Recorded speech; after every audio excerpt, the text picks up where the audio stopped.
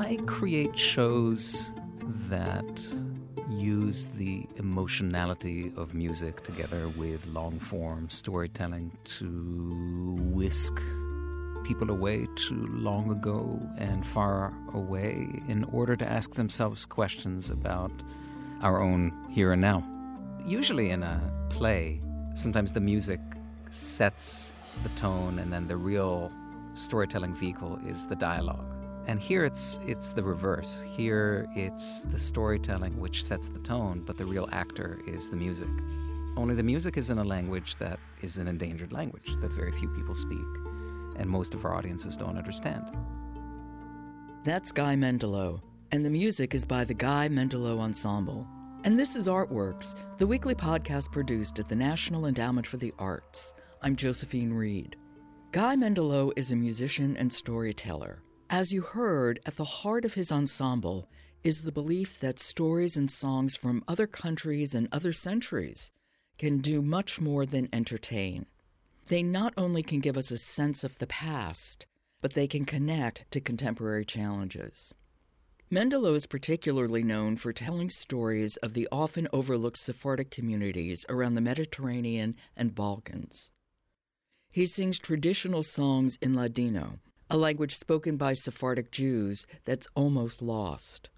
But while Mendilow uses the traditional lyrics of the songs, he reinterprets the music, somehow keeping its integrity and preserving its essence.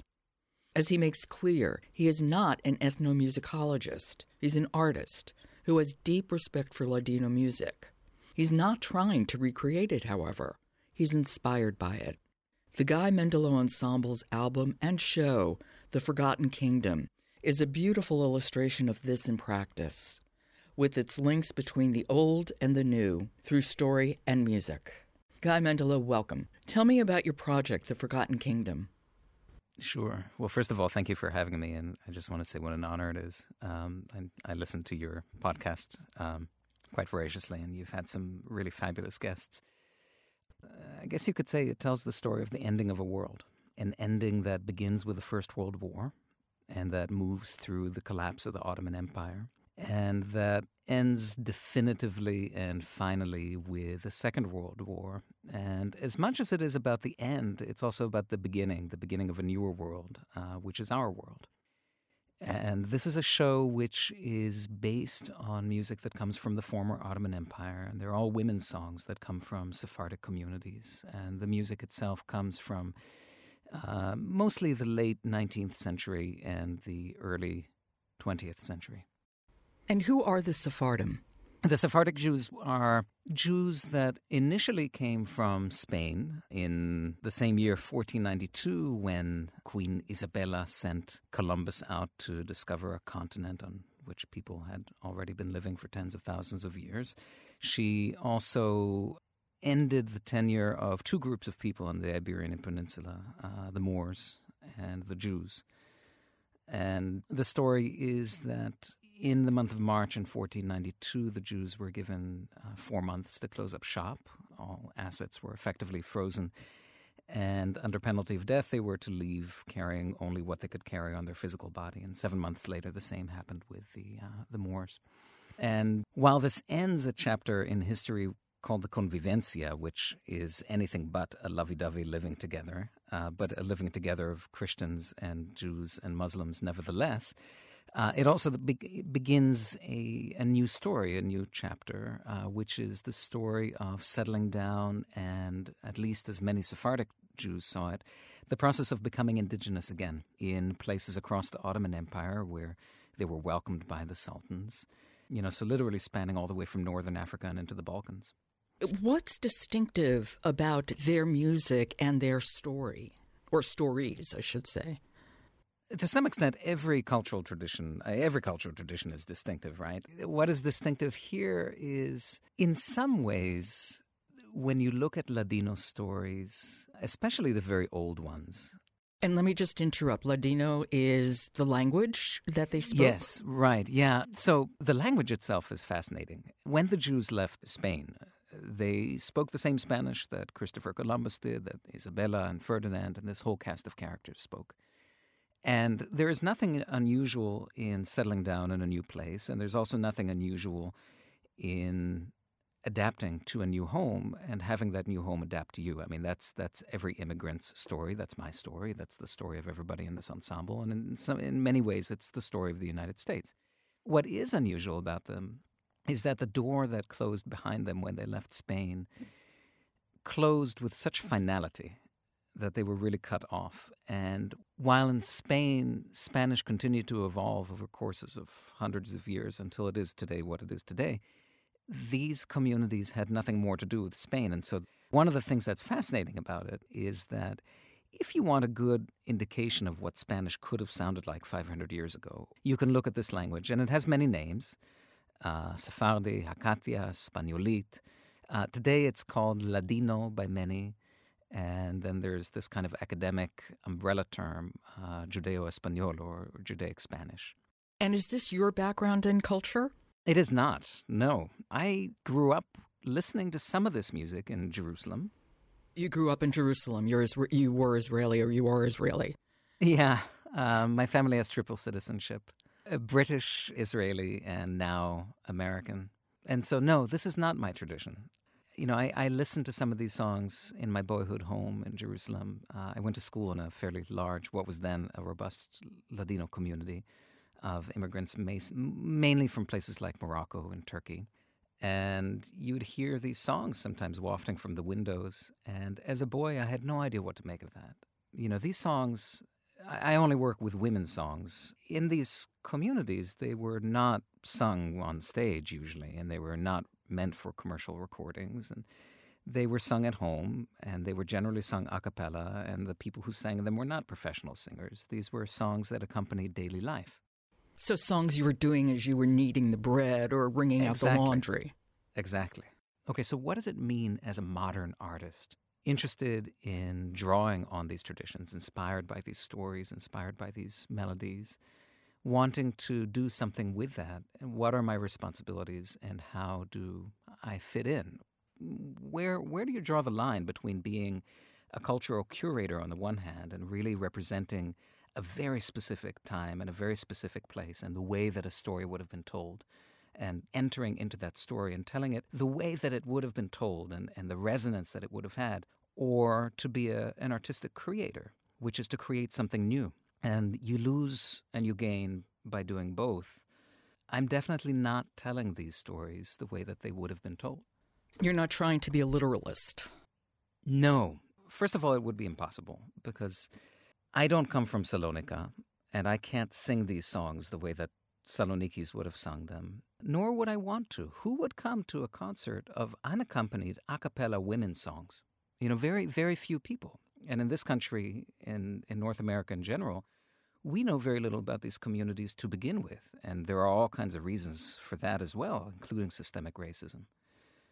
You know, on the other hand, if an audience leaves one of my shows feeling that, now we've heard Ladino song, then they will have been done a severe disservice. So, you know, that's a really tricky place. I'd like an example of that tricky place. The first song on The Forgotten Kingdom is The Mountain Ahead Burns. Mm-hmm. Tell me the story of that song. So here's a good example of a way that we're telling a story very differently from the way that it would have been traditionally told. Esta Montaña de Enfrente is the first number in the show, and it is never translated in the show, but it's about this kind of incredible loss, but also this incredible strength. Esta Montaña de Enfrente is the lyrics. This is a poor translation, forgive me, but you know, the mountain ahead burns, and that's where I've lost everything. And I want the trees to be my pens, and the sky to be my canvas, and the sea to be my ink, so that I can write a story that nobody here is going to understand, neither family nor neighbors.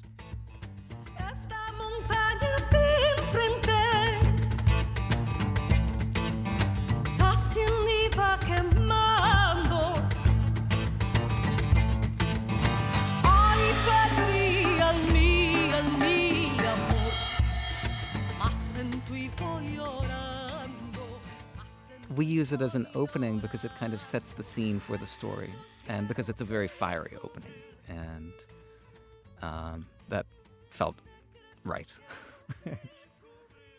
I want to hear more about the show itself. Sure. If I'm in the audience, what can I expect from the Guy Mendilow Ensemble? Sure. So the show is a long-form show where storytelling intertwines with music. And it tells a story through a collection of vignettes, through a collection of scenes. It moves chronologically in time from, pre-World War I, pre-collapse of Ottoman Empire, all the way through the Second World War. These times aren't necessarily mentioned. There's only one place where you actually get a date in the show, and that also is deliberate. And the reason for that is that there are so many parallels between those times and ours that I'd like to blur some of the sense of the historical, because to me what is so driving right now is not necessarily only looking to the past, but looking at the past as a way of also looking at our present. So that's the backdrop for this show. One of the unspoken premises is that usually in a play, sometimes the music sets the tone, and then the real storytelling vehicle is the dialogue. And here it's the reverse. Here it's the storytelling which sets the tone, but the real actor is the music. Only the music is in a language that is an endangered language that very few people speak, and most of our audiences don't understand. And the storytelling is in English. The storytelling is in English, yeah. And that also is deliberate in the sense that music is a very powerful emotional language. In a way, it's a very direct emotional language. And so just like the show is told through a series of vignettes and you kind of connect the dots, I think that, to me, it's really interesting what happens when you give somebody just enough direction through the storytelling, which is also accompanied by music, almost like a soundtrack. But then the music, then the arrangement, the music takes over, and you wind up filling in the details of the story in your own mind. And in that sense, it's a lot like listening to radio or to a podcast where you don't get a visual image. You supply the visual image, and you create that visual image by drawing on your own background. And you wind up creating characters in your own image. And you kind of inadvertently imbue the whole story with yourself. And that also creates a resonance, a point of connection. And I'm really interested in that idea because, to me, there's something really powerful that happens when an audience begins to be a part of the storytelling and a kind of an imaginative force along with you rather than simply receiving everything from you. Okay, you're telling a story that stretches over half a century. What do you actually convey in the small vignettes that make up the whole story? They begin with daily life. It's really asking the question of what was daily life like? What did it look like? What were some of the aspects? What were some of the humor, the flair, the color? Because these are tremendously colorful communities, and the stories were very colorful and full of spunk and wit. But it then moves through there to stories about the way things are changing. And one moment in the show where things really begin to change is a story called Una Noche al Borde de la Mar, which initially comes from Sofia, Bulgaria in the 1930s, and that we've kind of recast to tell the story of a captain from the former Ottoman Navy who was a decorated war hero who, as fascism spreads, he is seeing that so much of what he fought for is falling apart, and that so much of what he gave of himself for and that he lost so many men for is meaningless. It's hollow. It's empty. And in the end, his own family is taken away from him because he is simply the wrong ethnicity and he's simply caught on the wrong side. And he walks out on this kind of life and this kind of nation, which is moving so much towards fear and hatred and ignorance, in his opinion. And this, by the way, is a true story. This is one of my own family members. This show is totally invested with scenes from my own family. And which song does that introduce? That's Una Noche al Borde de la Mar. There's a beautiful sand animation from that the NEA helped fund, actually, with Ukrainian sand animator Zenia Simonova. Is that One Night at the Edge of the Sea? One Night at the Edge of the Sea, yes. Sin poderla declarar, una noche podré hacerla amar.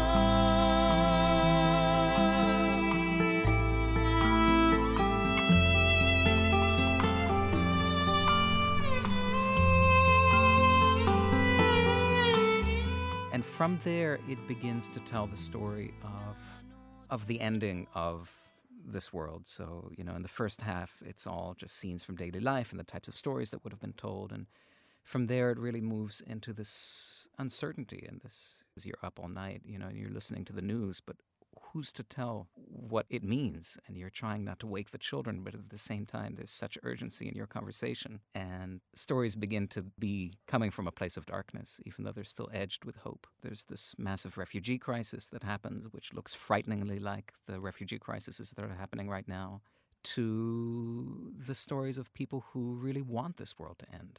The people who were so hurt and so overlooked and felt that they were depleted of their rightful place, and who found themselves looking to leaders whose fire seemed to be their fire and whose dreams seemed to be their dreams, and who promised them a way back to greatness.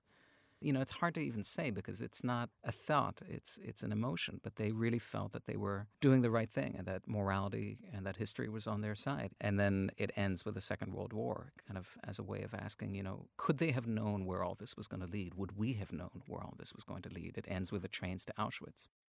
Yeah, because in The Forgotten Kingdom, through these stories and songs, you're detailing the lives and the destruction of the Sephardic Jews. Yeah. And in fact, one of the last songs, the penultimate one, is Salonika to Auschwitz. And it's heartbreaking. And you're right, I don't know Ladino. And you don't have to know Ladino to be affected by it. Yeah. And that's a poem that was written in Auschwitz by somebody who was a survivor, but who was one of the few, maybe the only members of his family to make it out. Mother, you had the right to die in your own lands and not to suffer these indignities. Father, sister, brother, who would have thought? Who would have thought that we would end up here?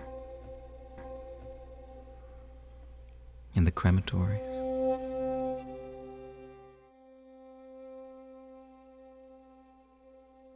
Siete días encerrados en vagones de más.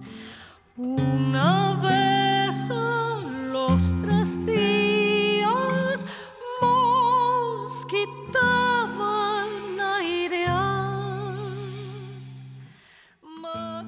The poem was literally written on a bag of torn cement in Auschwitz. It's written by David Chaim in Salonika. And yes, that's at the very end of the show. And it's this kind of unbelievable moment. Like, can you imagine that you would end up in a place like that? Who could have imagined it? I mean, one of the things that is so challenging to deal with this kind of history is that we know the ending. Right. We say Auschwitz and we take it for granted because we know exactly what Auschwitz was. I know exactly what you're talking about. Yeah, I mean, can you imagine, and also just, you talk about betrayal, Salonika was such an interwoven city, and all these places were. This were a place where for centuries Jews were part of the lifeblood of the city, along with Muslims, along with Christians, these were neighbors who turned on you. Neighbors. It's this stuff where if I were to tell most people today that, in a week's time you would find yourself along with your mother or along with your sister and along with your brother in these crematories, you don't believe that. That's not an emotional reality. Just like if I were to say, in 5 years, the whole United States will cease to exist. The United States has been along less than half of the time that the Ottoman Empire was. We don't know what it's like to tackle that. So one of the problems with dealing with this kind of history is that we always see it from our vantage point. But if you try to put yourself on the ground, it kind of rips you up, actually. this kind of thing unfolding around you. And that's what you would attempt to do in The Forgotten Kingdom, which I have to say is such a beautifully evocative name. Thank you. Thanks. What inspired that? A lot of things. I mean, the Forgotten Kingdom is a metaphor for the kind of richness that existed that seemed to evaporate overnight somehow. Of course, it didn't actually evaporate overnight, but if you look at the Second World War and you think about Salonika, which at one point was a city whose population was over 50% Jewish, and now is like less than 1,000, it's this kind of nefarious magic trick. So that's part of it. Part of it is simply referring to this world, this kind of system of values, this older world which was lost in the First World War, in the collapse of the Ottoman Empire, and then through the Second World War. What do you think this combination of story and music that resonates with older musical traditions and songs sung in a language that people really don't understand, most people don't understand, what is it about this combination that's so powerful? I think that we're storytelling creatures. I think part of the reason that we are what we are is because of our ability to tell stories. It's what allows us to do the things that we do. And I think that we live our lives in stories. We're constantly telling stories about ourselves. Even when we think that we have no story to tell, that itself is a story, and a very interesting one. And so I think that storytelling it's a very fundamental thing. I know that for me, I latch onto stories, and I like stories, and I gravitate towards stories. And I think that there's a lot of power in stories to make us really go places that a lecture cannot, and really reflect in a way that other mediums can't. At the same time, music is this tremendously powerful emotional vehicle. And this is why I like to sing in languages that the audience won't understand, because if what you're paying attention to is the denotation or the connotation of my words, that's one thing. If what's moving you is the raw emotionality of the music, that can take you to places sometimes that words can't, at least not any of my words. And when you combine the two, you have a very powerful tool at your disposal, because on the one hand, you have the story, but then underneath it, you have this very powerful emotional vessel of music. It's the reason that movies rely so much on soundtracks to tell us what to feel and to really create these reactions in us. Try watching any movie and turn down the soundtrack, and it's a totally different experience. Here, it's the same thing. It's just that because I'm a musician first and a storyteller second, I really like the main impact to come from the music, with the stories kind of paving your way and giving you just enough to go on. Tell me the process of creating this music, because you're keeping the traditional lyrics, but you're setting them to music that you compose or you rearrange. So it's a new sound, but at the same time, it resonates. You're not completely ripping it away from its origin. No, I would say that it's still pretty firmly rooted in the music. Yeah, it sounds that way to me. First of all, the process is listening and reading. You listen to field recordings, which mercifully are much easier to find now. It used to be really a difficult thing. Now you can look on websites. It's incredible. There are whole websites with hundreds of field recordings. But you listen to these field recordings, and you listen to the way that these songs would have been sung. And many times there are different versions of these songs. And you look to the people who sang them, and where they sang them, and when they sang them, and how they sang them, and why they sang them, and all this context. And at a certain point, part of the process is then putting that aside. And, that information informs everything. But then there's the question of, okay, were I to cast this as a movie, what would I see playing out? And were I to try to capture some of that emotionality through a soundtrack, what would it be? And at this point, you're moving firmly away from tradition. You're really moving towards compositional questions. And then it's simply a process of making sure that your emotional goals and your musical goals are clear, and choosing the right tools for the job, or at least making the best choices that you have available to you. Did you have a musical background when you were a kid? Did you study music? I did. My father was a professional musician before he turned academic, and music was always a big part of my upbringing. I started performing professionally when I was 10 years old. Oh my goodness, what did you play? I didn't. I sang. Oh, you sang? Yeah, I sang with a choir called the American Boy Choir. This was a choir school. This is a choir that sang upwards of 200 concerts a year at a time when we were teenagers, right? And at a time when most adults were dismissing us, thinking, what can kids do? We were singing routinely in Carnegie Hall and Lincoln Center and Boston Symphony Hall, and, along with all kinds of places whose zip codes far outnumbered the residents in the community. It was an intense amount of work. We rehearsed 3 or 4 hours every day. And I started playing the piano when I was 5, which was not a great choice, considering we were at the time moving just about every year transcontinentally. And that's the worst instrument to try to haul with you. So I was learning on a little Casio keyboard that I could fit into a suitcase. So music has been probably the one major constant in my upbringing. I can't let you go without talking about community engagement, because I know it's a very important part of the mission of the Guy Mendilow Ensemble.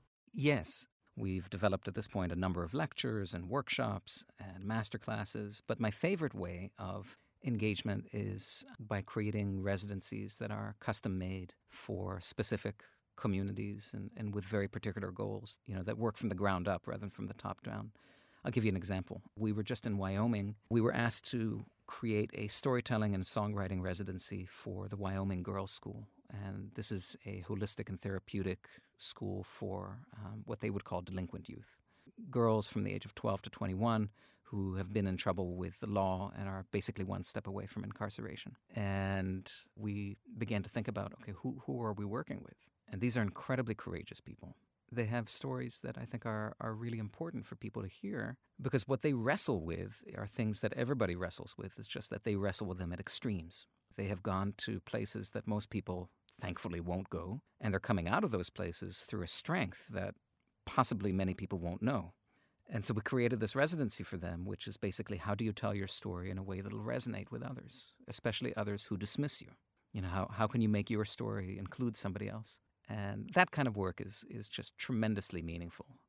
It's the basis for all of our work, in the sense that all of our work really is about telling these stories of other times and other places, but making them someone else's story as well, so that they can see themselves in it. And tell me what's next for you. Well, in less than a week, we premiere a new holiday show, which has no holiday music in it. It's all about looking at the heart of the holidays, which to me is a question of how do we become light when it's growing darker around us. Both literally, the days are getting shorter, but especially metaphorically in terms of everything that's going on. And this is a collection of stories from people who have done exactly that. Where's the show? Where are you premiering your show? This will be through the Celebrity Series of Boston, and it'll be at the Kroc Center in Boston. Well, Guy, thank you so much for giving me your time, and your music is really beautiful, absolutely gorgeous. Thank you so much. I just want to thank you for your time and for having me on. It's a real honor to speak with you. Not at all. It was a real pleasure. Thank you. That was musician Guy Mendilow. If you're in the Boston area on December 16th, you can catch the Guy Mendilow Ensemble's holiday show at the Kroc Center. The Guy Mendilow Ensemble's recent album is The Forgotten Kingdom. You've been listening to Artworks, produced at the National Endowment for the Arts. And the Artworks podcast is available on iTunes, so please subscribe. And if you like us, leave us a rating. It does help people to find us. For the National Endowment for the Arts, I'm Josephine Reed. Thanks for listening.